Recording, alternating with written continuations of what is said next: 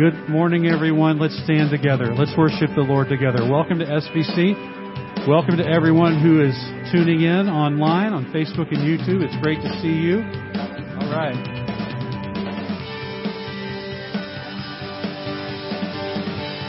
It's all because of Jesus that we are alive.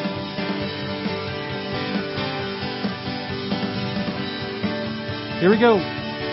Giver of every breath I breathe, author of all eternity, giver of every perfect thing, to you be the glory. And He's the maker of heaven and of earth. No one can comprehend your worth. King over all the universe, to you be the glory. And I'm alive. I'm alive because I'm alive in you. It's all because of Him. It's all because of Jesus I'm alive. And it's all because the blood of Jesus Christ covers me and raised this dead man's life. And it's all because of Jesus, I'm alive.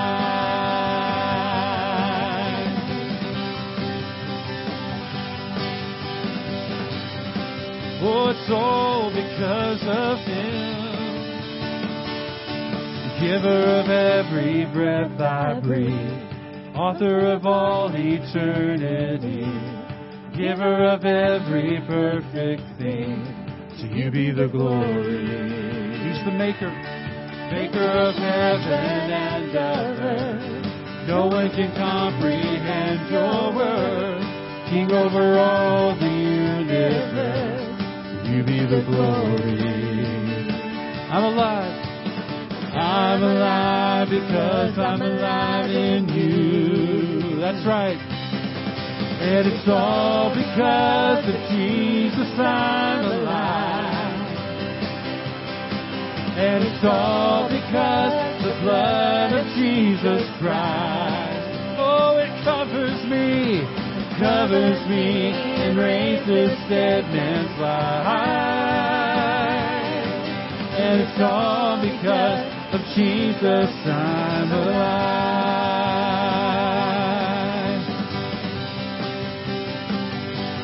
Oh, it's all because of Him. Every sunrise, oh, every sunrise sings your praise. The universe cries out your praise. Singing freedom all my days, now that I'm alive. And it's all because of Jesus I'm alive. And it's all because the blood of Jesus Christ. Oh, it covers me and raised this dead man's life.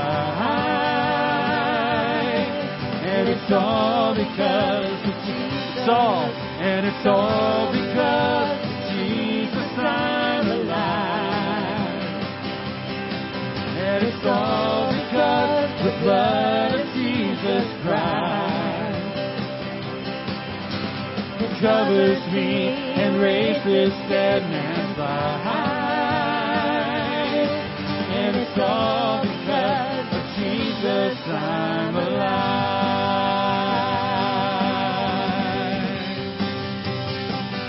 It's all because of Jesus we are alive.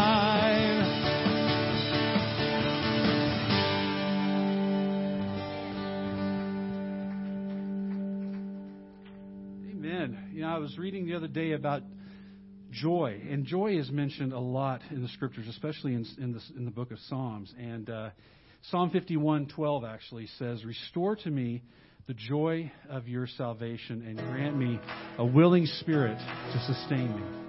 And my prayer for us today as we gather is that we will encounter the Lord through worship and through His Word, and that the joy of His salvation will be restored unto us. This is called the house of the Lord.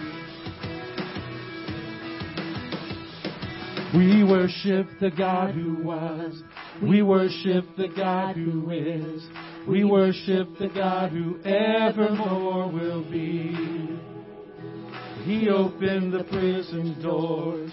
He parted the raging sea. My God, He holds the victory. There's joy. There's joy in the house of the Lord. There's joy in the house of the Lord today. And we won't be quiet.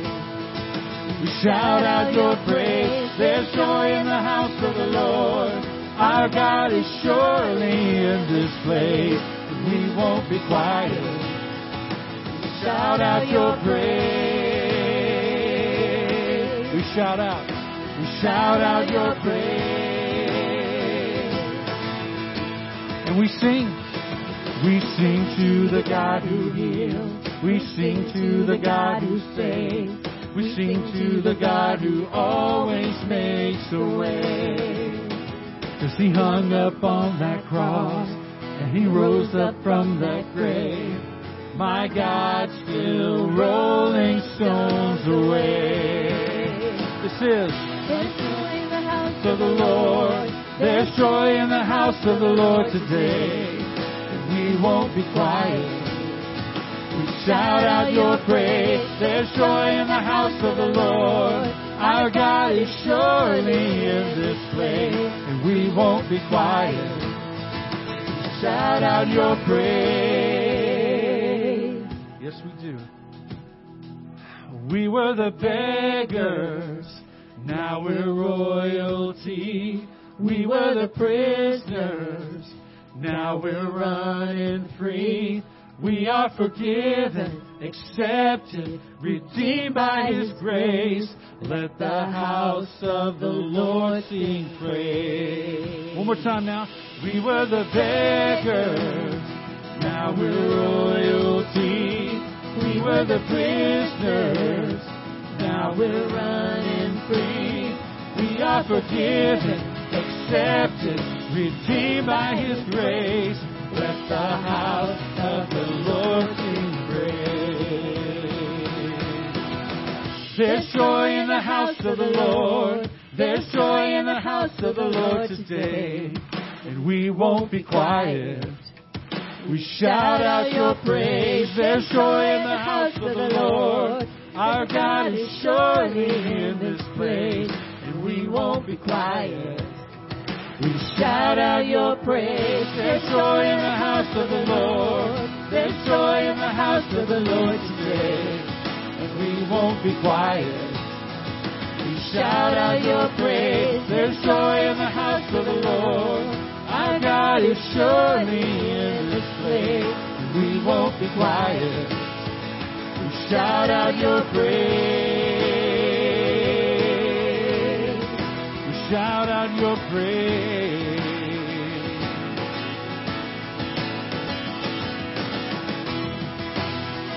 Oh, there's joy in the house of the Lord, Amen. Well, again, welcome to Solano Valley Church. We're so glad you're here with us this morning. Let's just take an opportunity to greet a neighbor nearby and ask, what is your favorite treat to stay cool? Because we're going to need it today. Yes. Good question.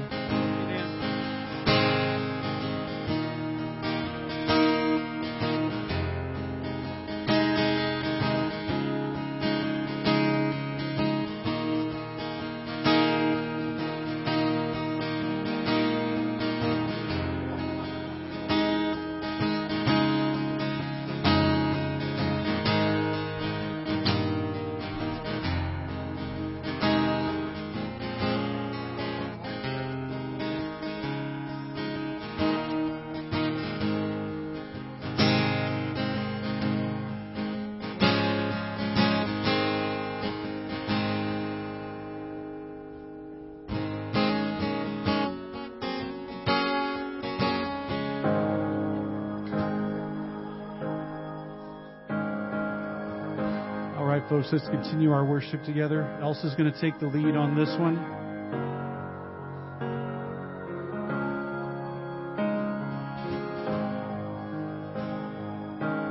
Take it away. Why would I worry when giants come calling my name? My God is so much bigger than troubles I face. Why would I hunger for power or riches or fame? My God is so much better than all of these things. So I won't be shaken. I won't be moved.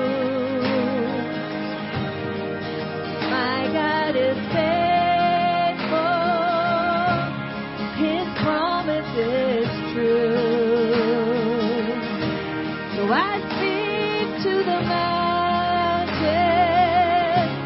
Oh, it's time to move.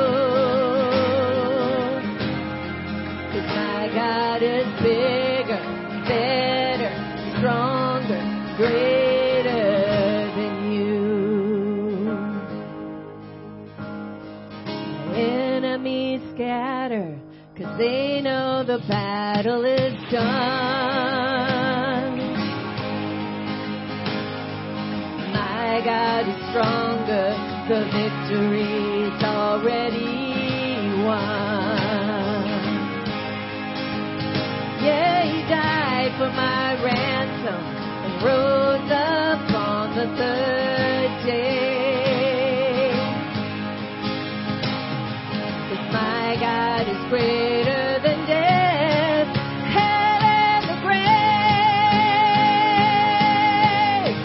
So I won't be shaken.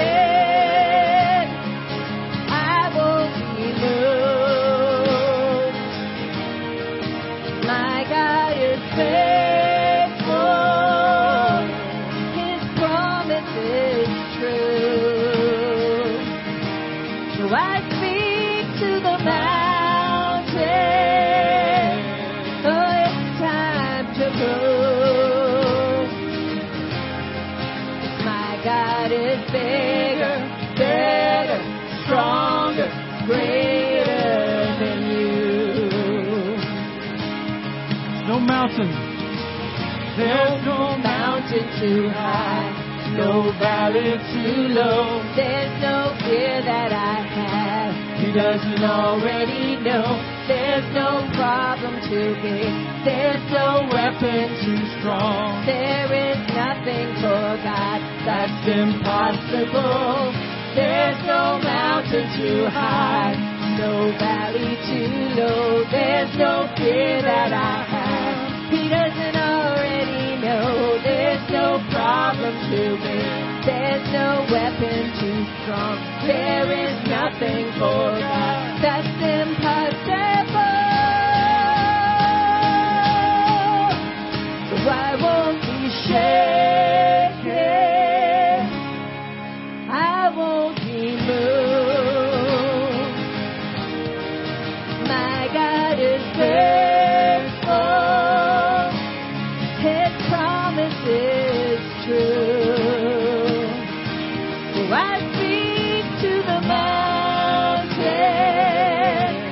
Oh, it's time to move. It's time to move. My God is bigger, better, stronger, greater, bigger, better, stronger, greater, bigger, better, stronger, greater than you.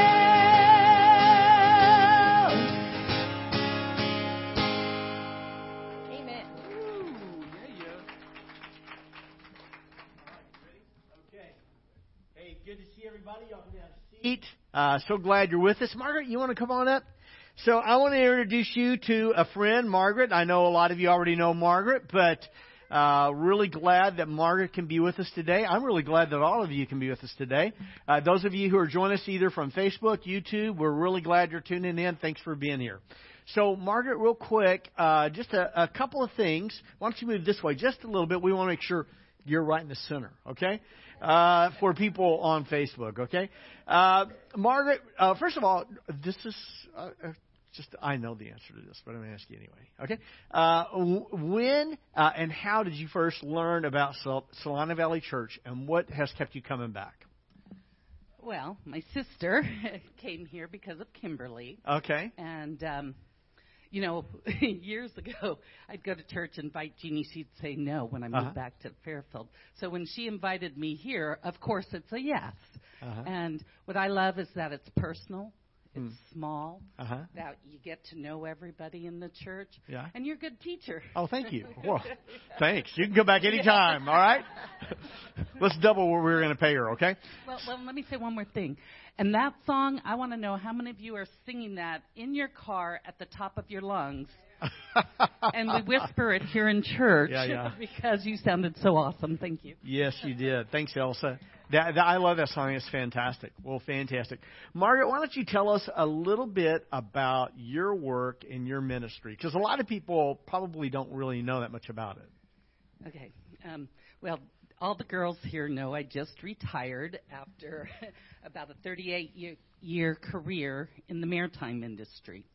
And for sailors, and that's why I like my drinks, for us sailors, when we go port to port and around the world, there's always someone who shows up to the ship, and they got a van, and they take you up shopping, and you can go up to their club and get a drink, or go to the store, make a phone call. Nowadays we have Wi-Fi so that the mariners can get on the computer. But somehow I got roped into helping at the Seafarer Center here in Oakland. And 90% of world seafarers are Filipino, and 90% of everything comes by ship. So that means there's someone 24/7, 365 out there working. And when they get to port, that's our break time, but it's not always go up to the bar. And so I got into to help here at the local seafarer ministry in Oakland just to give back. And then I would say, just kind of in the grander scheme, we're told in all things. And so in all things, we should be thinking God in it. And, go out and make disciples. That's mean we got to go out. But we really don't have to go that far, because our backyard, the people we work with, the people we go to school with, the people we meet in the grocery store. Now, my people happen to be mariners, so I go and talk to them. And so that's the ministry that I do. I'm a port chaplain here in the Bay. And so if there's like a normal day-to-day, we pick them up, we talk to them. With COVID, mariners have been on board the ship upward of a full year. And can you imagine going to your office or to your workplace and staying there every day, working every day for well over a year? And this isn't your family. They become your family. But anyway, so we started a campaign last year to start vaccinating mariners around the world that came into Oakland. And so now it's changing a little. But the impact has been there's not mariners who want to go to work. So the challenge worldwide of getting people to sea to get the goods and services around the globe has just become really challenging. Yeah. And that's why I talked to Gary about it. Yeah. There's several events over the course of the year that are dedicated to mariners. And last Sunday was Sea Sunday. And the Catholics have Apostleship of the Sea, and the Anglicans have Mission to Seafarers, and the whole world in all the ports sets aside a day of prayer for mariners. So that's what I asked Gary. Can we do this? Yeah. So we're going to set aside today to pray, okay? Okay, I've talked enough here. No. So real quick, I want to say, if we didn't have mariners, if we didn't have what they do, we wouldn't have 90% of what we have, because so much of what we get comes through the shipping industry. And I think it's really fascinating. I'm fascinated by this idea of ministry, because I look and I think, If we reach our mariners, we reach the world because they travel all over the world. And so I think being able to communicate the gospel to men and women through a ministry like this, I just think is absolutely awesome. So I wanted to ask you one more question. Then I'm going to lead us in a special prayer. We don't have the opportunity to rub shoulders with seafarers. Okay, that's not what most of us do, right? So if someone was thinking about how they could make a difference for Christ in the lives of people around them, in their work, their employment, or if you're retired, around just the groups of people, what would you share with them? What would you say to them? If someone wanted to help, or if someone wants to reach out to people like in their sphere, like your spheres with seafarers, what would you encourage them to do? I think that the most important is talking and just a smile sometimes, and being available to listen. So for us, they come in, they've got a couple hours in port that they can actually get off the ship. So we're there to help them. We show up at the gangway with the van to drive them.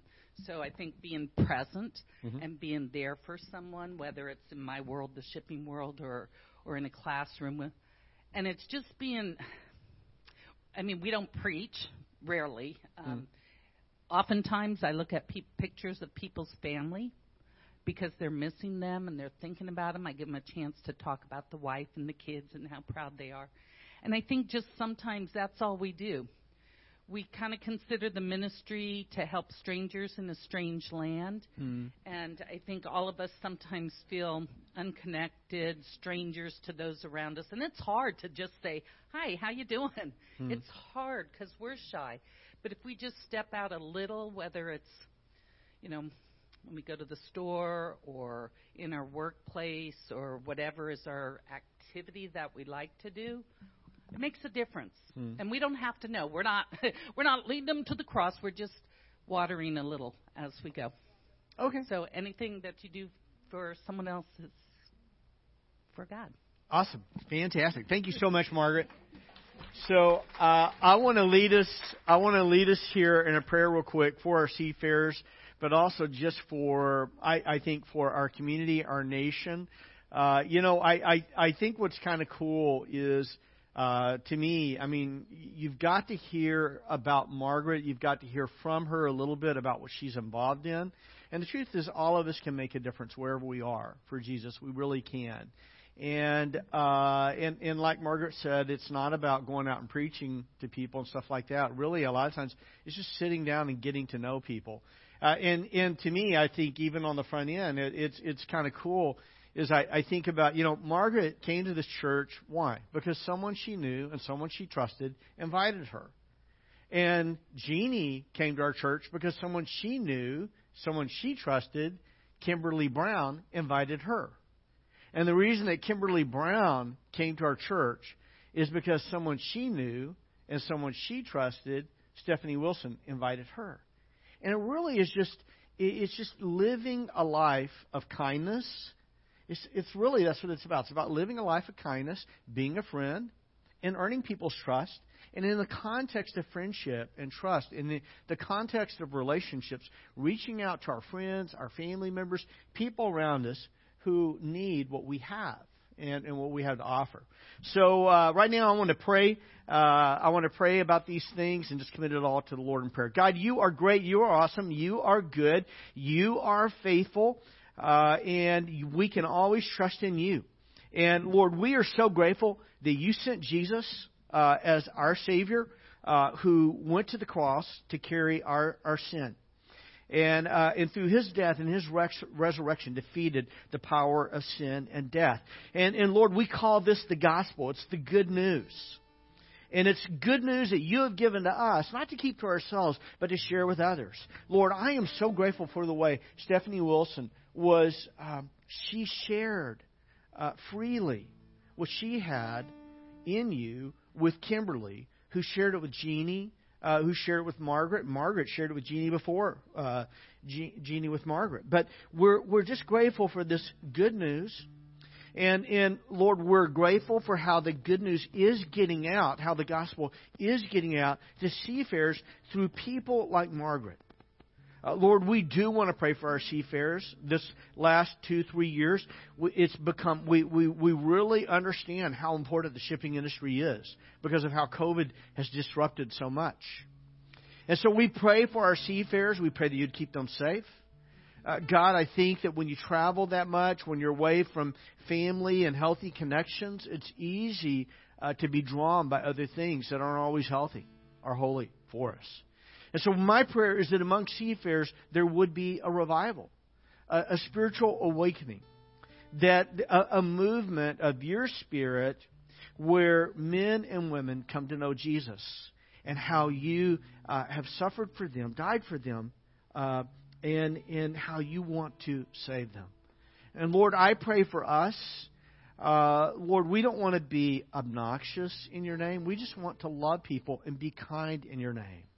And we want to kindly build trust. And we want to kindly build relationships with people around us. And we want to represent Jesus well to the people of our community and the people of our world. Lord, I pray for our community. I pray for our church. I pray for revival in our church, that you would revive us. And Lord, I pray for spiritual awakening in our neighborhoods and in our community. I pray for revival in our churches. And God, I pray for revival across our nation and in spiritual awakening across our nation. And I pray this in the name of Jesus and for your glory. Amen.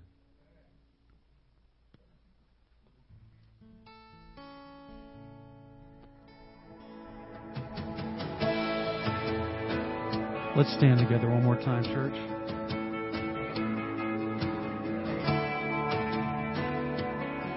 Margaret, thank you again. Appreciate it.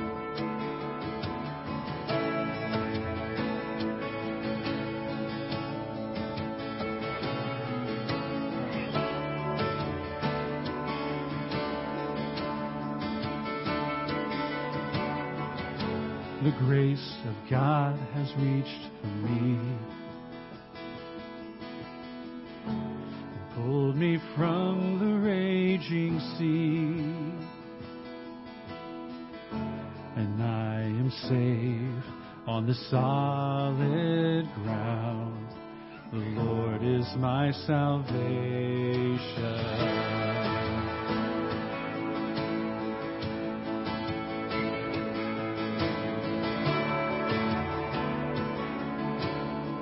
I will not fear. I will not fear when darkness falls. His strength will help me scale these walls. I'll see the dawn of the rising sun. The Lord is my salvation. And who is like the Lord our God, strong to save, faithful in love, and my debt is paid, and the victory won. The Lord is my salvation.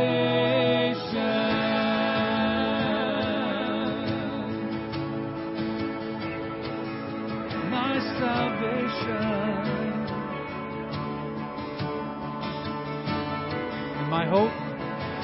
My hope is hidden in the Lord.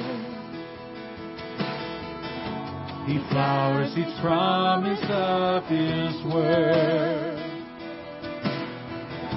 When winter fades, I know spring will come.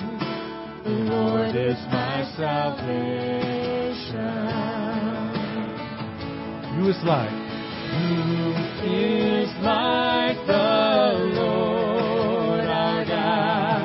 He's strong to save, faithful in love, and my debt is paid, and the victory won.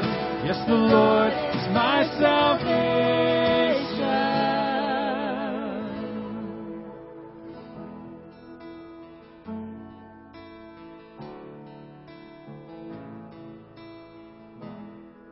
Glory be. Glory be to God the Father. Glory be to God the Son. Glory be to God the Spirit. The Lord is my salvation. One more time.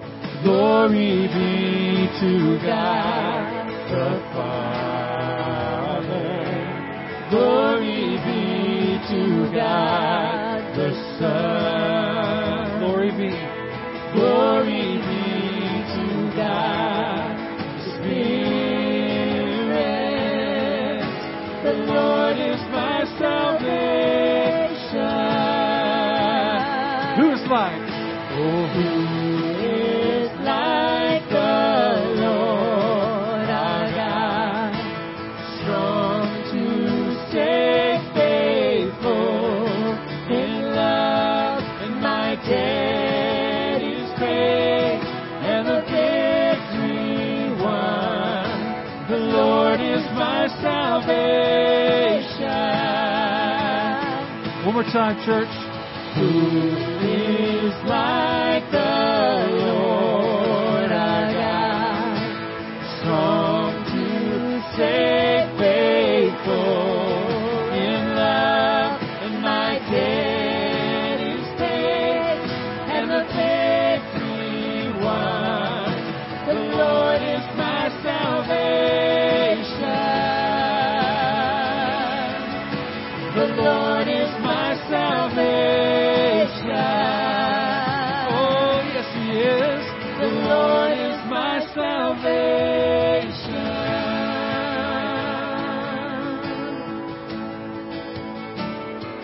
Let's pray together, church. Lord, thank you for being our salvation. Thank you for being our true source of lasting peace, lasting hope, lasting joy. Thank you for providing a Savior for us. Thank you for who you are and all you have done. In Christ's name, amen. Amen. Have a seat, everyone. Good morning again. Welcome again. So if no one yet today has said, I love you, I want to be the first to say, I love you. Okay? And if no one, thanks, Rudy. And if no one has yet said they're really glad you're here, I want to say, I'm really glad you're here. Okay? But more important than that, this is what I want you to know. God loves you. God is really glad you're here. Okay? And in our church, people are welcome. And if you ask me, well, what kind of people? I would tell you all kinds of people. You know, tall, short, wide, not so wide. All kinds of people. You know, it doesn't matter if you are a Democrat, an Independent, Republican, or you are something else entirely. You're welcome here. Doesn't matter if you're Asian, black, Hispanic, or white. You are welcome here. Doesn't matter if you have a whole lot of money or not much money at all. You're welcome here.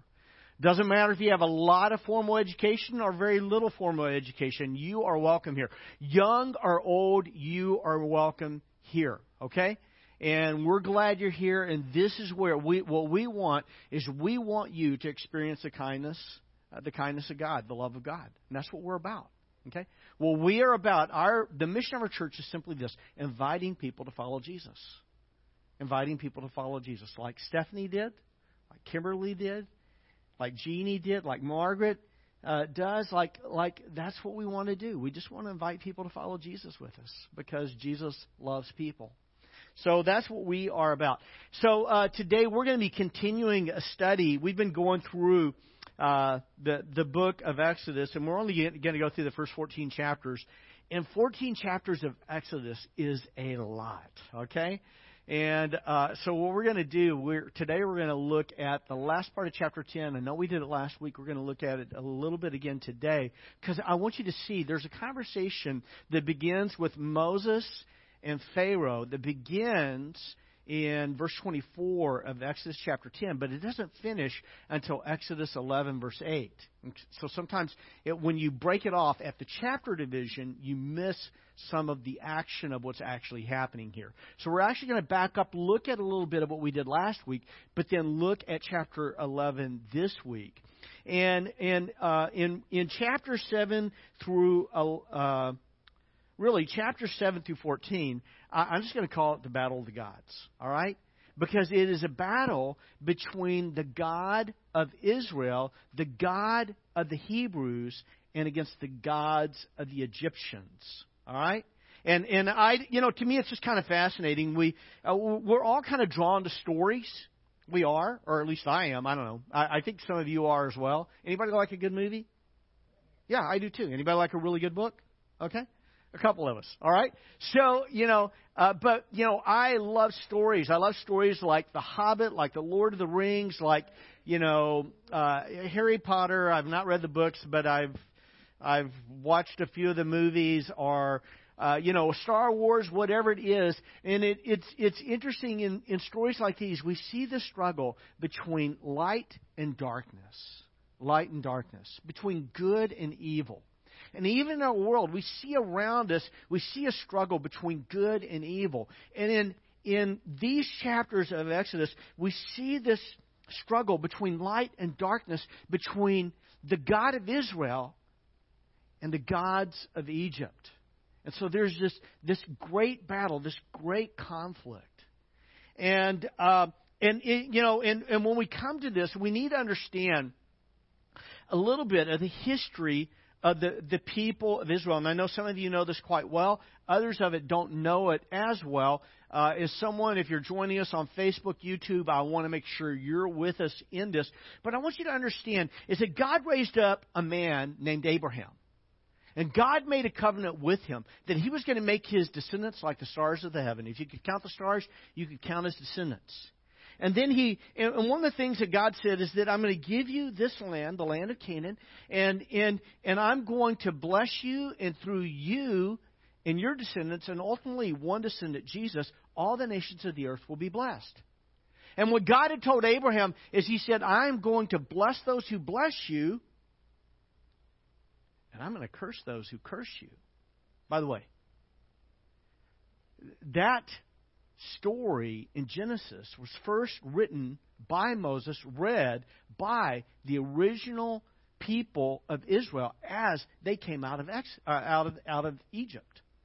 And so he said, I'm going to bless those who bless you, curse those who curse you. And he passes on this covenant to Isaac, his son, and then to his grandson, Jacob, and to Jacob's 12 sons after him. And when we read through the book of Genesis, we get to the end, and what happens is that Jacob and his family moved to Egypt, where Joseph was, because there was a great famine in the land of Canaan. And when they show up in Egypt, the Pharaoh, who was Pharaoh at that time, during the time of Joseph, they welcomed Israel to Egypt. They were welcome there. But when we get to Exodus chapter 1, 400 years has passed. And there's a new Pharaoh in Egypt who did not know the Lord. And did not know Joseph or the Lord. And what happened was they began to violently, cruelly oppress the Israelites. They began to make them slaves. They spent 400 years in this oppressive, cruel system of slavery. And in fact, they even the Pharaoh at that time instructed the people of Israel. It says Pharaoh gave this order to all his people. He said this: every Hebrew boy that is born, you must throw into the Nile, but let every girl live. See, they were trying to exterminate Israel systematically by killing all the male children. This was not just something Pharaoh did. It was something that Pharaoh ordered, but it was something that Egypt was actually doing. And what the Bible tells us is that Israel groaned. The nation Israel, the Hebrews, they groaned because of the oppression and the slavery and the cruelty. And they cried out to God. And the book of Exodus tells us that God heard their cry. He saw their suffering. He remembered His covenant. And He was concerned. So He raised up for Israel a deliverer. A reluctant deliverer, but a deliverer. A man named Moses. And what the Lord told Moses to do, He says, in the Lord had appeared to Moses at this Mount Moriah. And He appeared to Moses. And what the Lord said to Moses, and this is in Exodus chapter 4, and this is not in the slideshow, but in Exodus chapter 4, the Lord said to Moses, He says, when you return to Egypt, you perform before Pharaoh all the wonders I have given you the power to do. God gave him power to do certain wonders. He said, see to it that you perform before Pharaoh all the wonders I have given you the power to do, but the Lord says, I will harden Pharaoh's heart. Okay? I will harden Pharaoh's heart. Then say to Pharaoh, this is what the Lord says. Israel is my firstborn son. And I told you to let my firstborn son go. But you refused to let him go. So I will kill your firstborn son. That is hugely important with where we're at in the text today. I'd like to encourage you, if you have your Bible, open up. If you don't, if you've got a smartphone, you can look at it there. If not, we've got it up on the screen. I'm going to be reading from the NIV version of the Bible. I just think it's a lot more readable. It's a fantastic translation. But in the Bible says this, beginning in Exodus chapter 10, verse 21, it says, then, and understand, this is where we're at. This is where we're at. Up to this point, there have been 8 different plagues that God has brought on the Egyptians. Up to this point, there have been 7 times where God has said, let my people go so that they may worship me. Now, this is what you need to understand, is that Pharaoh has been given opportunity after opportunity after opportunity to let Israel go. And he's refused to do it. And the Bible tells us 7 different times, the Bible tells us that Pharaoh hardened his heart. Pharaoh hardened his heart. See, it's 7 times that Pharaoh hardens his heart before the Lord hardens Pharaoh's heart. And what we've been saying is that God never hardens a person's heart against their will. He only hardens a person's heart according to their will. See, Pharaoh willfully hardened his heart again and again and again and again. Now, the Lord had told Moses that eventually he was going to harden Pharaoh's heart. But the Lord doesn't harden Pharaoh's heart until after 7 times Pharaoh himself hardens his own heart. And then the Bible tells us that the Lord hardened Pharaoh's heart. Then it tells us again that Moses hardened his heart. And it's like, it's not getting better. It's getting worse. In fact, earlier in their chapter, some of the officials around Pharaoh, they cry out to Pharaoh, man, how long is this guy going to be a snare? Talking about Moses. Let the people go so that they may worship the Lord, their God. Do you not see that Egypt is in ruins? Even the Egyptian officials were telling Pharaoh, let the people go. Just let them go, man. This place, where our nation is ruined. Verse 21. There have been 8 plagues. This is the 9th one. The Lord said to Moses, stretch out your hand toward the sky so that darkness spreads over Egypt. Darkness that can be felt. So Moses stretched out his hand toward the sky. Total darkness covered all Egypt for 3 days. No one could see anyone else or move about for 3 days. Yet, all the Israelites had light. Darkness over Egypt, but the Israelites had light. And one of the things I shared a little bit last week, and I want to touch on this again this week, because I just think it's really important, is we need to understand that there's a theme in the Bible that begins in Genesis chapter 1. And it winds all the way through the end of the Bible. Now, I find this super fascinating, okay? I find this super fascinating that you see a theme that begins in one part of the Bible and winds its way all the way through the Bible. And the reason that for me it's fascinating is because I had to remember this, that the Bible was written over a time frame of around 1,500 years, a little over 1,500 years. It was written on 3 different continents. It was written in 3 different languages. It was written by 40 different authors who came from very diverse backgrounds. We got a fig farmer, tent maker, fisherman, shepherds. We have kings. We have a doctor, a tent maker. We have people who come from really different kinds of lives. And yet there's this one big story that God makes all things good, sin enters God's good creation, and things go really bad. But then God ultimately is redeeming His creation. And in Revelation chapters 21 and 22, we read, all things are good again. There's this huge story, and in the story, there are all these different kinds of themes. And one of the themes that shows up again and again, and it begins in Genesis chapter 1, but you can trace it all the way through the book of Revelation, is you see this theme of light and darkness, light and darkness. In Genesis chapter 1, we're talking about the very first chapter of the entire Bible, in verses 3 and 4. We're about 25 words into the Bible. And we already see this theme of light and darkness, because the Bible tells us that God created the light, and He saw that the light was good. He saw that the light was good, and He separated the light from the darkness. And then you read about this, and you can read it in a lot of different places in the Old Testament, and you get to Isaiah chapter 5, and the Bible says this, woe to those who call evil good and good evil. Oh my goodness.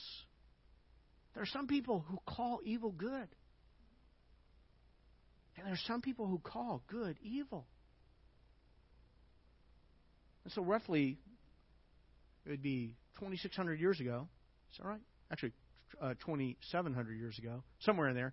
About that time, Isaiah the prophet says, woe to those who call evil good and good evil, who put darkness for light and light for darkness.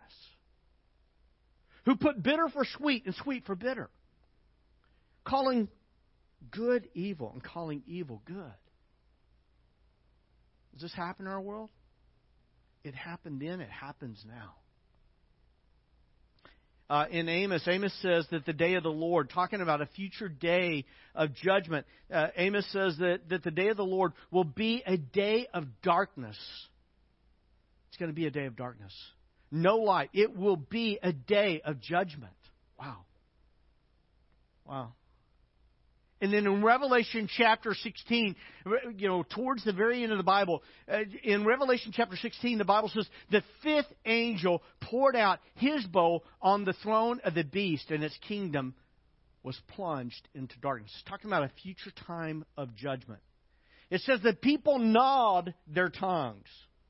You ever bite your tongue? The people gnawed their tongues in agony and cursed the God of heaven because of their pains and their sores. But they refused to repent. Does that sound like anybody? Does it sound a little bit like Pharaoh? Because they refused to repent of what they had done. It's kind of a dark theme, darkness. But in the middle of this dark theme, there's another theme that runs through this. It's a theme of light. In John kind of on the negative side, John chapter 3, the Bible says this. This is the verdict. Light, that's a good thing. Light has come into the world, speaking of Jesus. This is the verdict. Light has come into the world. But people loved darkness instead of light, because their deeds were evil. Okay, I said it was going to get better here. It gets better. See, Jesus says in John 8, He says, I am the light of the world. Jesus himself says, I am the light of the world. Whoever follows me will never walk in darkness, but will have the light of life. In chapter 12, verse 46 of John, Jesus says this. He says, I have come into the world as a light so that no one who believes in me should stay in darkness. See, Jesus is the light of the world, and He gives us light. He has transferred us from the dominion of darkness into His kingdom.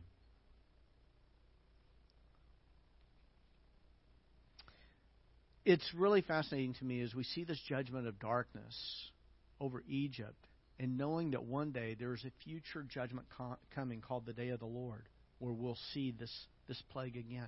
A lot of the plagues that we see in the book of Exodus, we see again in the book of Revelation in a future day of judgment.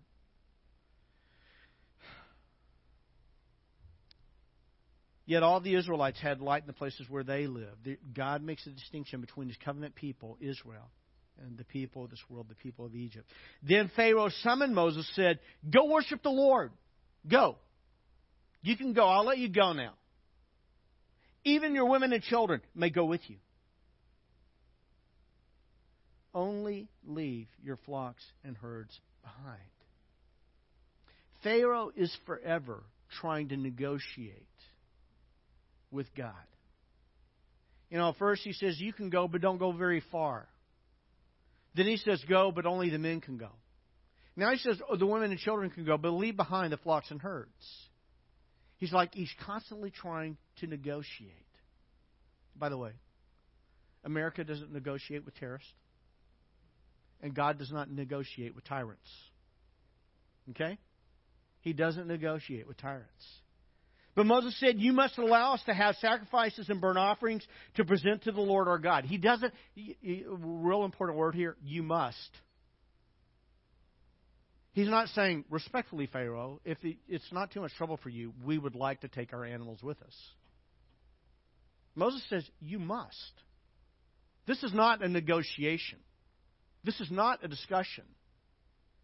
The final word is not with you. Now, you need to remember that Pharaoh believed that he was sired by Ra, the god of the sun, and believed that he was the incarnation of Ra, the god of the sun. When a person grows up their whole life thinking they're a god and everybody around them is inferior, they don't make very good rulers. Pharaoh was not a very good ruler.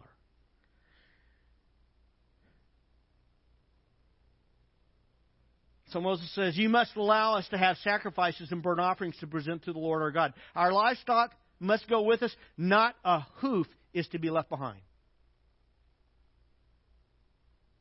We're not going to leave you anything, Pharaoh. We're not going to leave you a cotton-picking thing. This is not a discussion. This is not a negotiation.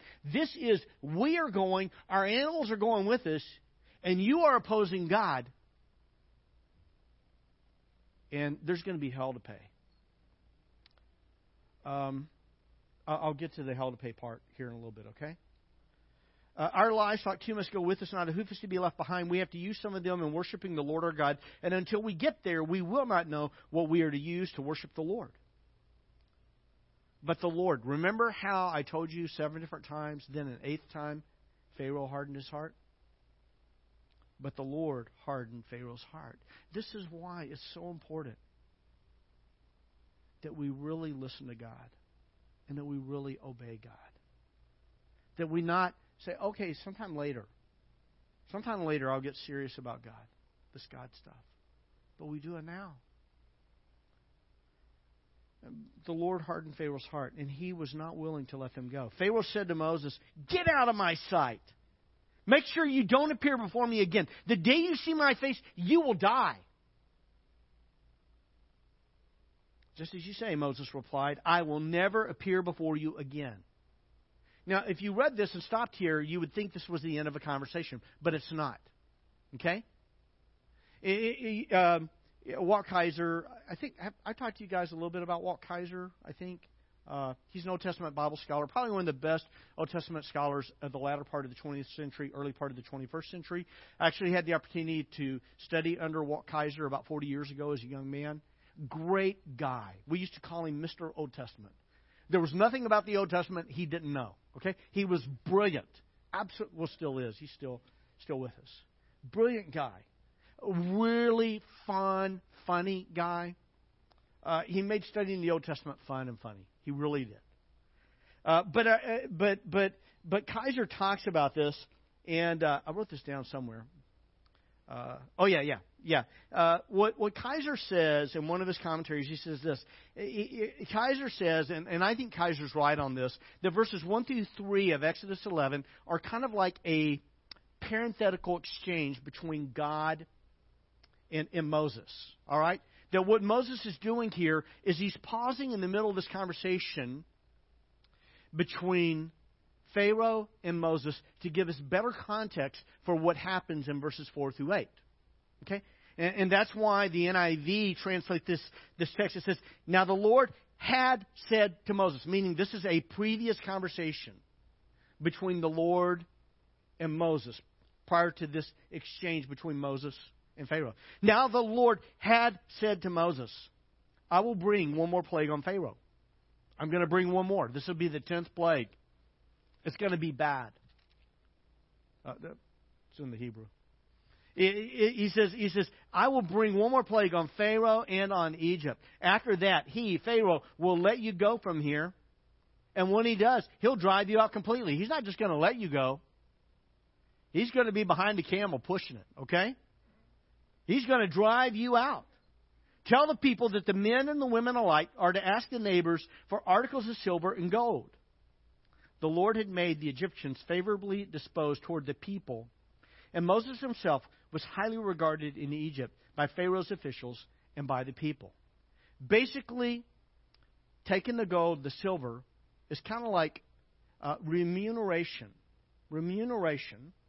for 400 years of slave labor. Okay? It's kind of like back wages for 400 years of cruel, oppressive slave labor. By the way, the gold and the silver, later we read in Exodus, is used for the construction of the tabernacle, this large tent that was used in the worship of God.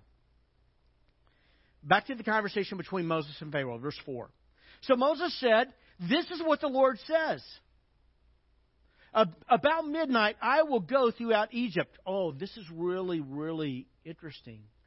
Well, it's probably an aside. Yeah, I'm sorry. I'm nerding out a little bit. So I won't go to that.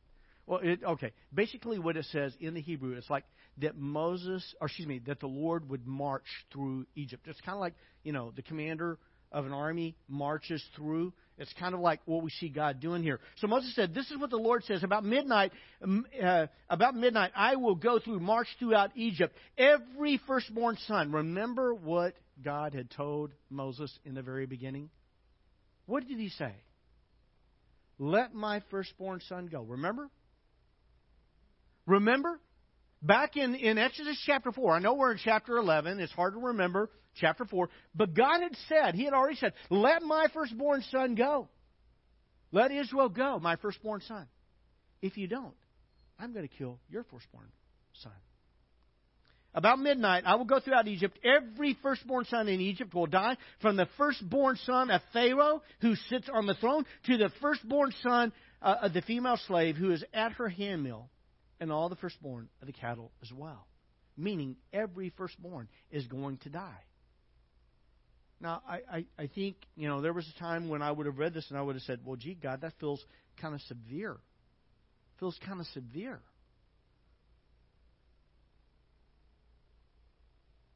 Egypt had 400 years to let Israel go. They had 400 years to show kindness to Israel. They had 400 years to let Israel go. And for 400 years, they had been cruel and oppressive. Moses gave the order to kill every firstborn son. Or excuse me, not every firstborn son, every son of the Israelites. But it was Egypt as a nation that was killing the sons of Israel. Every firstborn son in Egypt will die, from the firstborn of Pharaoh to the female slave. There will be, verse 6, there will be loud wailing throughout Egypt, worse than has ever been or ever will be again. But among the Israelites, not a dog will bark at any person or animal. Meaning that, with Israel, it's going to be different. They're not going to experience this. Then you will know, Pharaoh, you will know that the Lord makes a distinction between Egypt and Israel, the people of God. All these officials of yours, Moses says, all these officials, your officials, will come to me, bowing down before me. They're going to come to me. They're not going to be bowing down to you anymore. Now they're going to be bowing down to me. And they're going to say, go, you and all the people who follow you. After that, I will leave. Then Moses, hot with anger, left Pharaoh. Those are scary words. Those are scary words. Because this is the last, the 10th, and the final announcement to Pharaoh. He has had opportunity after opportunity after opportunity to repent. And he's refused. The Lord said to Moses, Pharaoh will refuse to listen to you. There's a surprise. Pharaoh will refuse to listen to you so that my wonders may be multiplied in Egypt. Moses and Aaron performed all these wonders before Pharaoh, but the Lord hardened Pharaoh's heart, and he would not let the Israelites go out of his country. Let's talk about this, and then real quick. I think there's several things that we see in the text that are important for us. One I've already kind of dwelled on quite a bit. The covenant people of God live in light, while the people of this world live in darkness. That for us, Jesus is the light of the world. Jesus is the light of the world. And what Jesus has told us is that we also are the salt of the earth and the light of the world.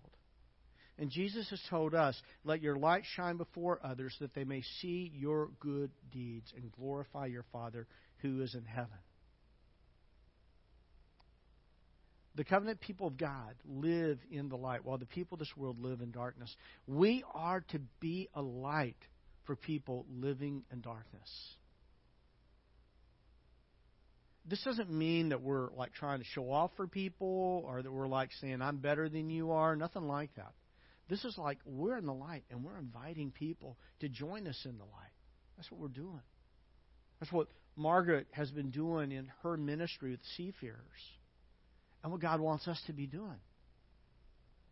The covenant people of God live in the light, while the people of this world live in darkness. Number 2, God gives people ample opportunity to repent. He does. He gives people ample. He gave Pharaoh ample opportunity. He gave the Egyptians ample opportunity. 400 years. 400 years. They refused. And when the hard word came, they refused. And when the hard word came, they refused. And when the hard word came and judgment came, they refused. And there were more hard words, and there was more judgment, but they refused, they refused, they refused, they refused. It was fascinating to me. There's early in this Exodus dialogue, and when Moses goes to Pharaoh, and remember, Pharaoh actually believed that he was the incarnation of Ra. The greatest, Ra is in the Egyptian pantheon of gods, like Zeus would be in the Greek pantheon of gods. He's like the God of gods.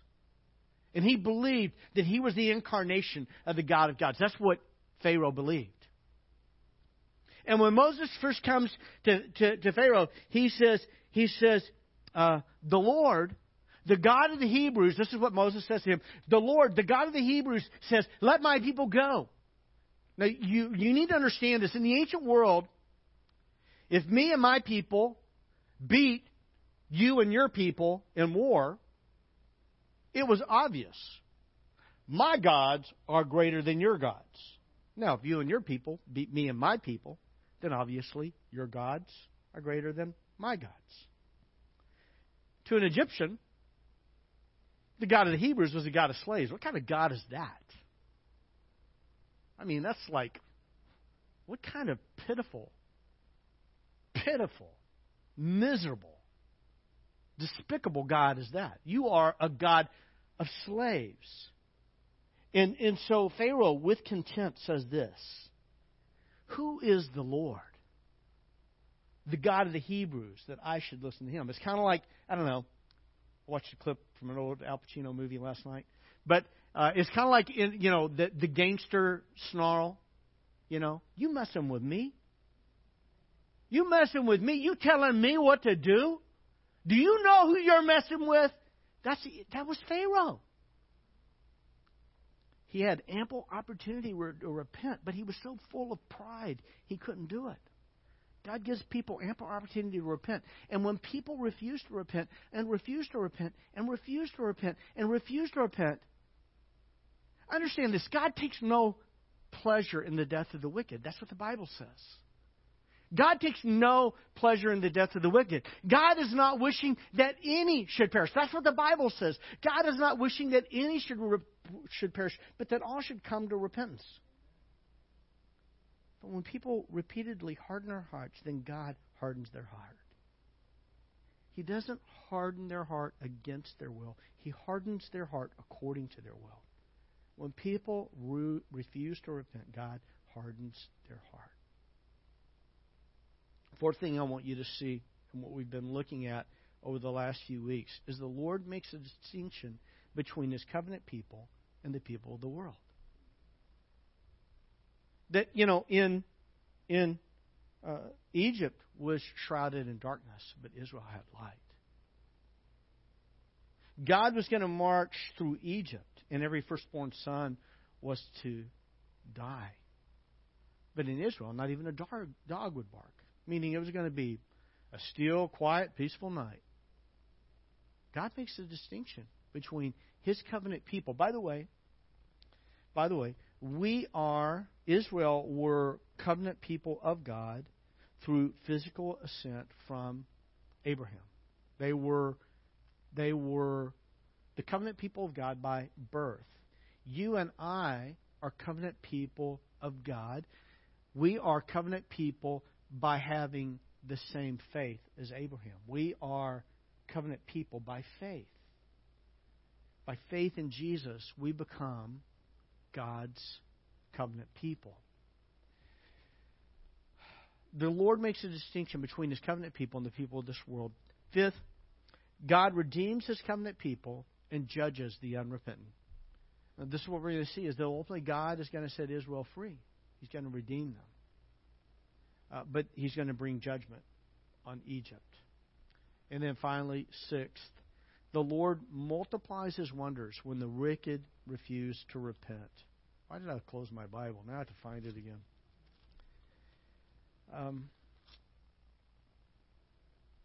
When the Lord multiplies His wonders when the wicked refuse to repent. Verse 9, Pharaoh will refuse to listen to you so that my wonders may be multiplied in Egypt.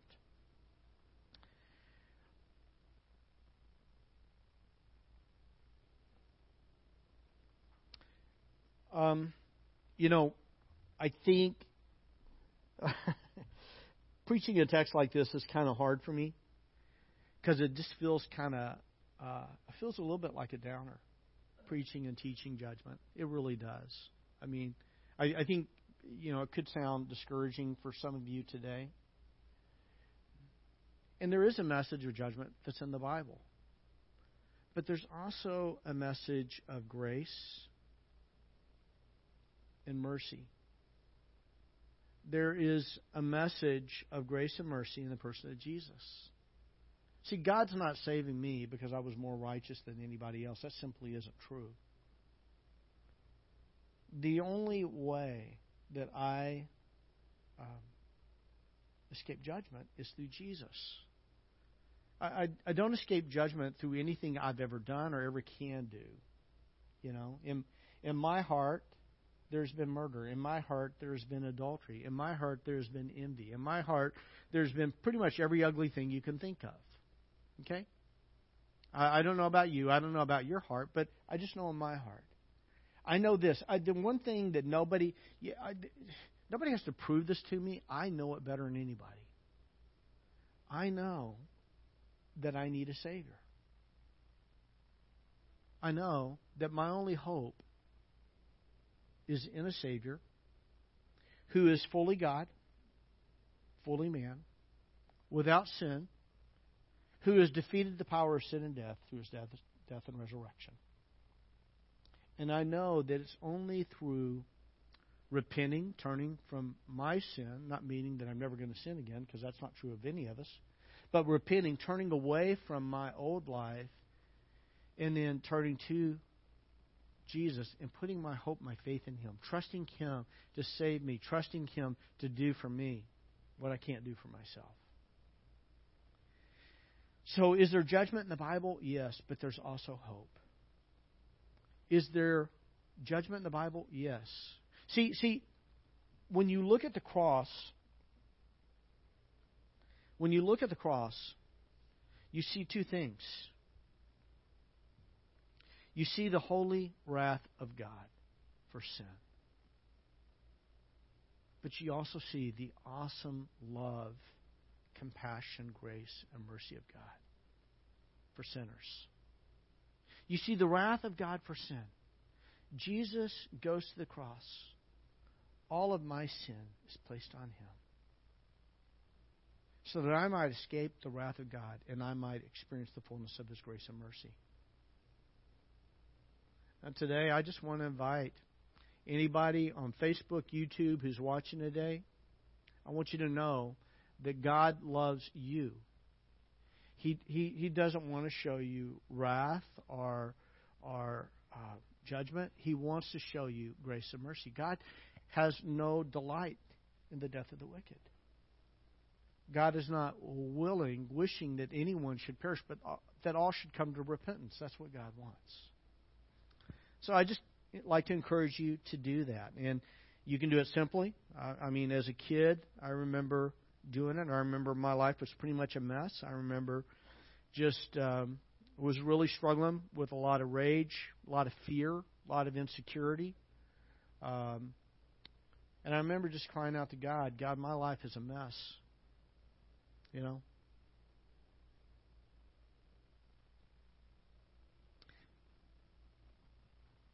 And I just said, Lord Jesus, I ask you to come into my life.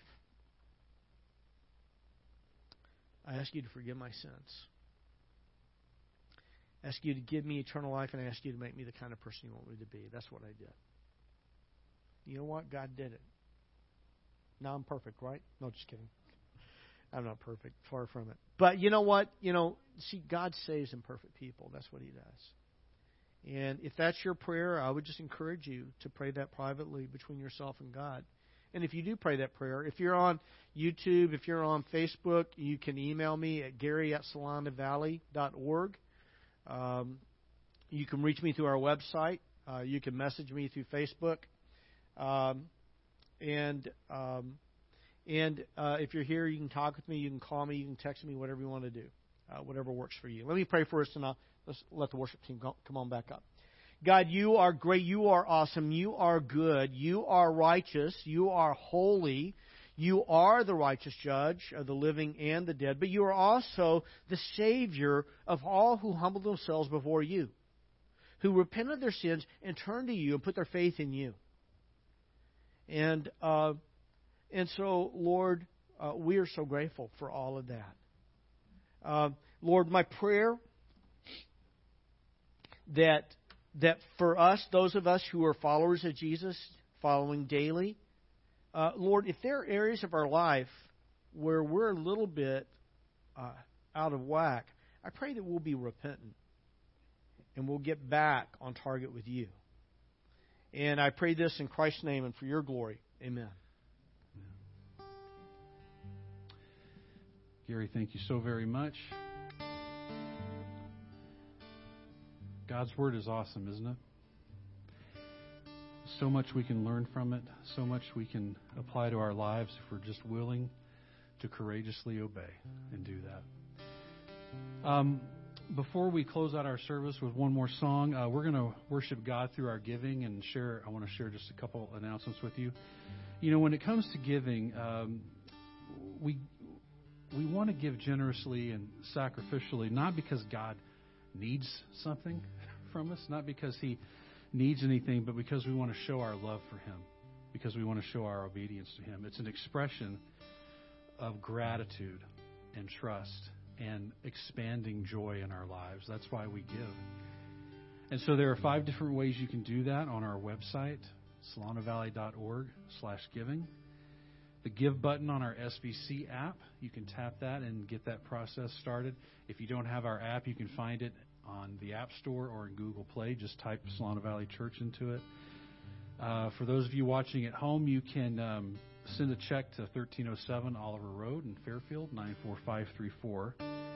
You can also text the word GIVE to 707-883-3019. And if you're here this morning, you are welcome to put a check in the silver mail slot that's in the wall behind Eric in the sound booth back there. Before we sing, I want to invite you to stand, and I want to mention a couple things. As always, on Wednesdays at 4 o'clock at Journey Coffee on Chadbourne Road, it's Coffee with a Pastor. Gary and I are happy to meet with you and just shoot the breeze or talk about ministry or talk about something that God's been teaching you in the Bible, whatever that is. We'd love to have you join us. That's Wednesdays at 4. And then also want to mention again that our next picnic in the park will be at Laurel Creek Park on Friday, August 19th at 5 p.m. And this will be just a great time to just connect and hang out and share a meal together, maybe throw the Frisbee or the football or whatever. We would just love for you to join us for that. So make plans to join us, and we can connect together as a church. Let's sing one more time. As Gary mentioned in the end of his message, it's all because of Jesus. Jesus has saved him. There's nothing that we can do to impress God or earn His favor. It's all because of Jesus. Let's celebrate that one more time before we leave.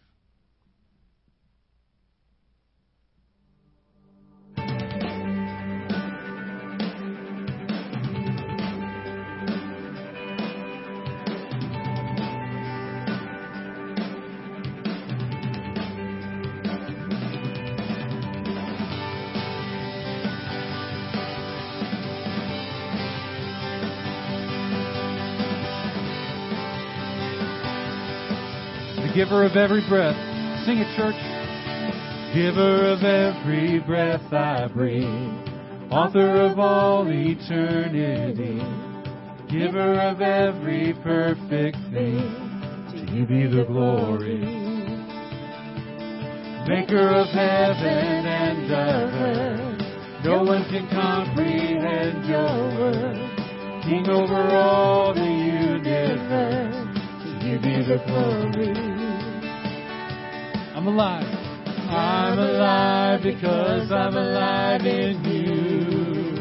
And it's all because of Jesus I'm alive. And it's all because the blood of Jesus Christ that covers me and raised this dead man's life. And it's all because of Jesus I'm alive.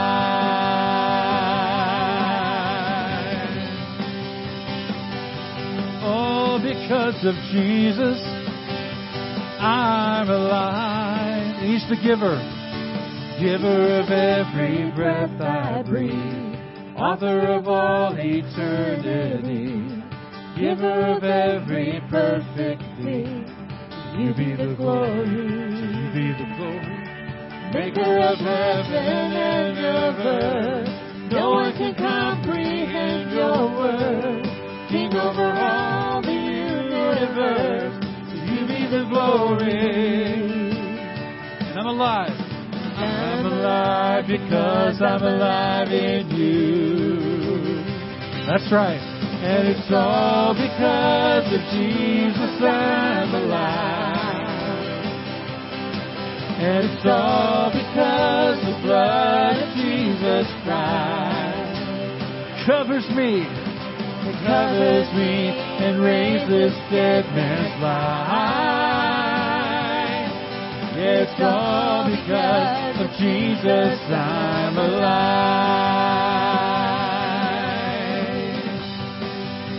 Thank you so much for being here today.